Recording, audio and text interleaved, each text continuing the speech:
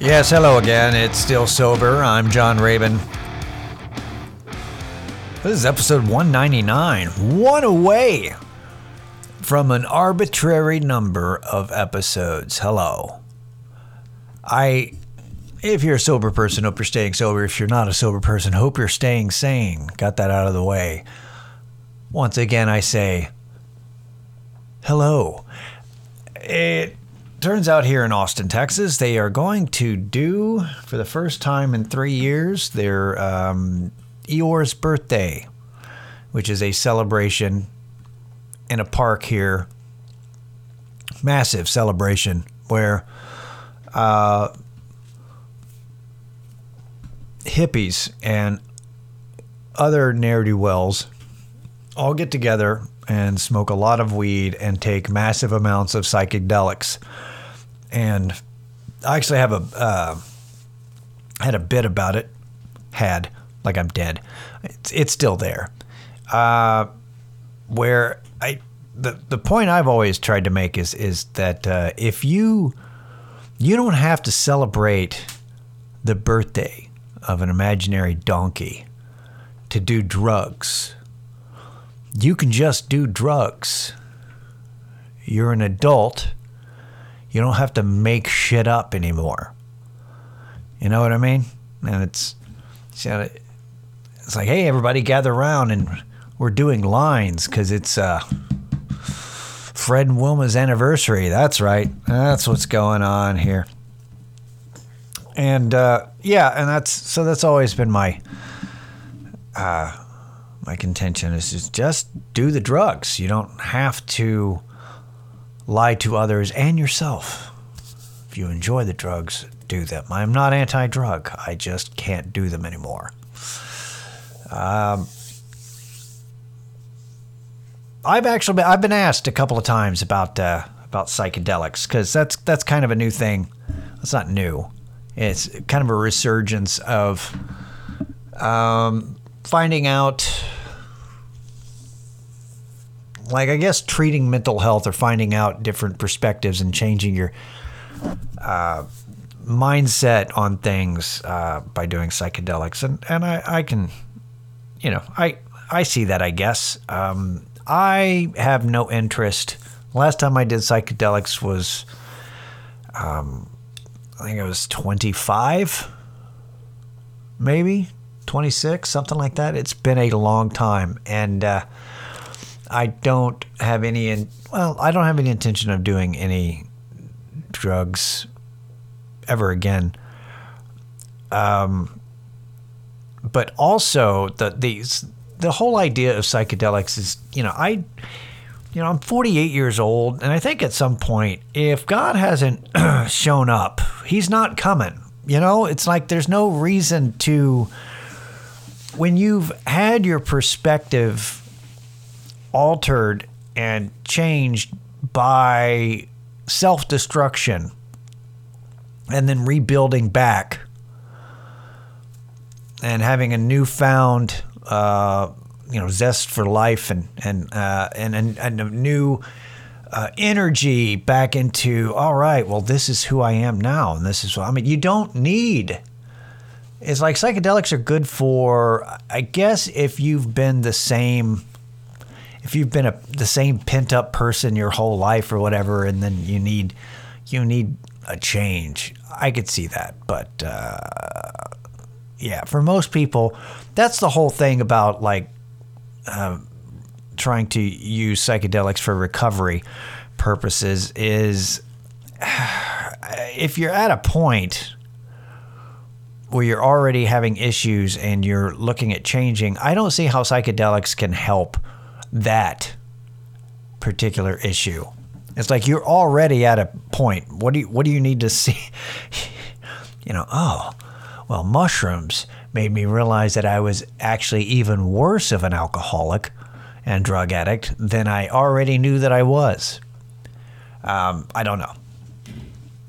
Now, if there's other mental health issues that you need to address, maybe it helps in that way. But I am not opposed to it. But you will not be seeing me go, squeegeeing my third eye to figure out some kind of thing that I don't need figuring out. But good luck to everyone out there, and be safe, and et cetera, et cetera. Enjoy all those bongos. Did you know? I did not know this. This whole time I've been promoting and pushing for a thing that can't happen, which is to expand the accessibility of fentanyl testing strips, but it's fucking illegal in this state, and it's illegal in most states. There's probably 6 or 7 states that have finally legalized them. So it's slow moving, but I didn't know that. So, and if Texas has them illegal now, jeez, I don't know if they'll ever be legalized. This is the thing. It's because the idea of harm reduction as a concept, people who are very conservative are not into that at all. They're not into anything. It's labeled, testing strip is labeled as drug paraphernalia, which is fucking dumb. It's like, if that's true, then why aren't drug tests illegal? Cops use drug tests. Why can't other people use tests? That doesn't seem to be illegal, but but apparently it is illegal to test specifically for fentanyl. Like, it'll encourage drug taking, and that's not true. Here's the thing, that it's not going to, it'll help save people who are not full-blown drug addicts, who have built up a tolerance. So if the drug that they're taking has fentanyl in it, it won't kill them. Because because like really, professional drug addicts, professional junkies, like full on into it junkies, fentanyl will probably, they may like have like a mini overdose where they pass out or whatever, like completely collapse. But they're not as likely to die immediately as people who are just kind of casually using whatever they're using. And the other thing about it is that by the lack of speed in trying to get things that were illegal to become legal, like to convince people that you need fentanyl testing strips, because that's the other thing, is they're like, well, drug addicts won't actually use them. I think that they will. They're not going to not do drugs if there's fentanyl in it. Don't get me wrong. If they take it, if you're addicted to drugs, you need your drugs. But if you test it and you find out that there's fentanyl in it, you'll adjust the dosage. Drug addicts aren't stupid. They're just addicted to the goddamn drugs. It's if they find out that there's something, that it's tainted. Yeah, you're probably right. They'll probably go ahead and do the drugs. They won't go, well, I'm flushing these. I have no more money to buy new drugs. I just spent all of it on there. Well, not fentanyl. I'm not putting this in my body. Woo! They're not going to do that, but they will adjust to it. So by having these little pieces of paper that don't make people high and don't destroy the family, they don't shatter, family values and at its core, and liberty and justice and the American way and blah blah blah. Fentanyl testing strips won't destroy all that. But what they'll do is they'll prepare people, and it might keep people from accidentally dying. So it might behoove us to legalize paper. We should have little pieces of paper legalized. I don't know. I had to stop and re-recording some stuff. My dog just tried to break into the room while I was recording, like kept banging in the door. I'm like, what the hell? Why aren't you staying out there with my wife, who's, it's her dog. It's our dog, but he's known her his whole life. So it's like, he's got codependency issues. So I don't know why he would leave her side to come in here. And then I realized his bed's in here as well as his bone. So, touche. I get it. Gotta have your bone and the bed. It's like, you gotta have one or the other. Like laying on the floor is fine if you've got the bone to chew on. But if you don't have the bone or the bed, I can tell that. And the thing was, he didn't say anything for about 10, 15 minutes. So like 5 minutes of setting up and all that, and then 10 minutes of recording. He doesn't come in. But I guess after a while, it's like, well, clearly, Sean's not going to do a short version of his stupid podcast. And I'm tired of waiting.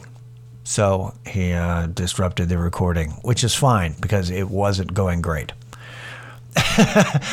No, I mean, the segment that I just deleted that I re-record didn't go great, in my opinion, because I listened to it and I could hear me. And when I hear me, not a fan. I appreciate you for being a fan somewhat, but not me. So, all right. So I needed to talk about this. And I've dealt with, and I'm keep it vague, in this weird kind of pretend world where somebody that I work with actually listens to my podcast. But come on, I know the people I work with. They've got their own things going on. They're a little self-involved. I'm self-involved. We're all self-involved. So why would they go out of their way to look for me? They can't remember my last name. So they've got to look for me online to find the podcast, to listen to them, to see if I talk about them. Okay, that might be a thing. It's like, ooh, I wonder if I get name dropped on a podcast. Which is really setting the bar low for, thrills. It's like, ooh, have you ever been on TV? No, but John Rabin mentioned me on a podcast twice. So I've had some issues with, not issues. Yeah, I have issues with somebody, a coworker who's got attendance issues that I've talked about before. And thinking about that, as well as somebody who no longer works there, with issues of not being honest, where you're starting to kind of understand, you're starting to kind of think, like the bullshit alert goes off when you start hearing things. And there's this thing about what I call junkie behavior, where based on all the time that I've spent around drug addicts, either active drug addicts out in the world, or in recovery, or in rehab, or in jail, or at the sober house, or at meetings, being around them a lot, you tend to, there's patterns and there's behavioral issues, to the point where I can't tell if, somebody acts a certain way, I think that they've got a drug problem, or maybe they've got an alcohol problem. But I can't confirm this because you can't just walk around it in the real world and you see somebody doing some kind of behavior or act a certain way and you can't go, hey man, hey, just real quick, can you be straight with me? Do you like heroin? Do you have a drug problem? Do you like alcohol? Do you drink a lot of alcohol? Is it affecting your work? I'm kind of wondering if that's why you just did what you did back there. And it's like, I overheard your conversation with your buddy and you're clearly lying. You clearly are pathological and unnecessarily lying. Like you're just making shit up, and you shouldn't have to. You guys are just having a conversation, but you're doing so to kind of hide certain behaviors. And I was wondering, is that something personal? Is that some kind of issues, mental health issues that you need to deal with? Or are you an alcoholic? Is that where it comes from? Are you masking poorly your drug addiction? So I don't do that. So a lot of times I can't confirm. A lot of times, though, it comes out later, and I find out that I was right. And I'm like, yeah, I kind of saw it. And so I'm dealing with that with a past coworker, current coworker kind of a deal, where attendance issues, and I'm wondering if attendance issues have to do with mental health. But it's like, well, you don't want to get into their personal business. I'm like, I kind of do when it affects me at work. You know, it's like maybe we just need to not have this person work there anymore, kind of a deal. And you know what? I think we're approaching that. But my big question is, it's just when I find out, basically I find out the excuses for why this person doesn't come to work, right? And it's just kind of all bullshit. So this week, they have COVID. And it's believable because there's kind of a new surge coming. And it's not as serious, but it's more contagious, this strand. So it's believable. But also, I'm kind of like, really? Do you have COVID, or do you have COVID? Wink, wink. Don't want to work because last week was hard. You know what I mean? It's like, did you get COVID because you got worn down because we busted our ass last week at work? Or I did. You did as well, but only for 4 days, whereas I worked 6. And I'm just wondering, did you get COVID because you're run down, or are you dealing with COVID, he said with air quotes, because you worked hard last week and you don't feel like doing it this week? And the problem with lies is that if you tell the truth, it's a boy who cries wolf scenario, and nobody fucking cares. They don't believe you, and it doesn't matter. It doesn't matter either way, whether you have real COVID or the fake COVID. You can, it's a new get out of jail free card. It's like, well, if you can afford to have COVID instead of, taking off for a week, it's like, you know what? I'd like to take off for a week without asking for a vacation. Oh, guess what? I got COVID again. Really? Damn, Gary, that's 4 times this year. I'm unlucky. So here's the thing, is it doesn't matter. Really. I mean, you can't, knowing if somebody's having an addiction problem or not, when it comes to on the level of coworker relationship, it's not like there's really not anything you can do unless they want help, right? However, I wanted to bring this up because it might benefit you to know if somebody's dealing with something or not. Not for you to butt into their life or, do something that's none of your business. But you need to understand that I'm not saying that lying to your boss or making up excuses so that you don't have to go to work is at all like junky behavior. I'm not saying that it's a red flag for covering up addiction problems. I'm not saying that at all. However, usually, it's been my experience that people who are not dealing with any kind of addiction issues but who just want to not go to work that particular day or for a couple of days tend to do it better. You tend to lie better when it's not in desperation. You've got time to plan it out. You scheme. You think of a good one. Even though the simplest things or the most vague, you can actually give too much details and you sound full of shit. You can actually make the lie too complex that it sounds like a lie, like it's too much. It's like, why? No one gives this kind of information. Just say, I don't feel well, not coming in. But we tend to try too hard, and you snitch yourself. But when somebody has a serious problem, or it's developing and becoming a serious problem,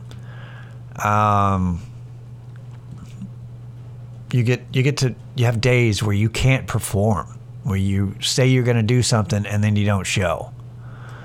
Or you have the road to hell is paved with good intentions. Drug addicts and alcoholics, we know that shit because we have all the good intentions in the world. We intend to do this. Oh, I'll be there. Your son's baseball game. Oh, I'll be there. And it didn't show because self-destruction, whatever. So, and that's what I'm kind of experiencing at work right now is listening to devolved, like worse and worse excuses that are less and less believable, and that actually kind of concerns me. It also irritates me because it causes me more work, but I wanted to mention it because a little bit of it's just me kind of venting. But the other part is, it's good to know. So if you see this, if you start noticing somebody's bullshit smells worse than it used to, it might be it might be a subject for concern. Like, you may want to pay attention that they may be covering up a bigger issue that they're not addressing. And that's the biggest way. That's the easiest way to tell that something's not going right, when their excuses and their lies are just not even, like, when they get worse and worse, because it's just at some point either you stop trying or it's the last minute and it's not well thought out. It's like, well, that doesn't make any sense. What do you mean your phone was dead? Oh, I was going to call in, but my phone was dead. Your phone was dead the whole day? It took all day to charge it? You telling me that you're a millennial and you let your phone battery die? I don't know anybody who lets their phone battery die. It's not 2008. This is not something that people do. It's like, well, I went without communicating with the outside world in every facet, because our boss has email. So it's like, oh, my phone was dead. Well, what about your laptop? Is that dead too? Did you have no phone or internet the whole day? What did you do? Did you read a book? I know you. You don't read books. So, anyway, that's kind of the good news is that I've had a lot of temp help this week, so it's going to shape up to actually be going to be a pretty good productive work week, honestly. But that's what I've been thinking about today. I've been thinking about just, I don't know. It's one of those things that it's kind of concerning because, like I said, it's hard to tell. It's hard to tell if are the lies, the excuses for why you don't want to come to work, are they getting worse because alcoholism, drug use is getting worse, or is it you care less about the job so you don't try as hard? That's the other thing. Is that, do you just not give a shit? Is that what it is? So you're not going to try as hard to make your lies better? I don't know. But that is something to pay attention to. I don't even know if that's beneficial. I just, it's been on my mind today as I'm like, the lies are worse. I respect a good bullshit story. You know, I respect it when there's more effort into it. Don't you respect the truth more? Maybe so. Okay, that's true. I respect the truth more. Just flat out, hey, I'm hungover, I don't want to work. Or hey, I just don't like working on Mondays. Like, I prefer that personally. You know, but if you're going to lie, I prefer a good one. I don't know. I like a lot of effort in my lies. That's just me, though. You know. All right. Well, stillsoberpod@gmail.com for questions or comments that are positive to neutral. Appreciate you hanging in here with me this week, and we'll see you next week. All right. Later. Fight for the pierce of skin.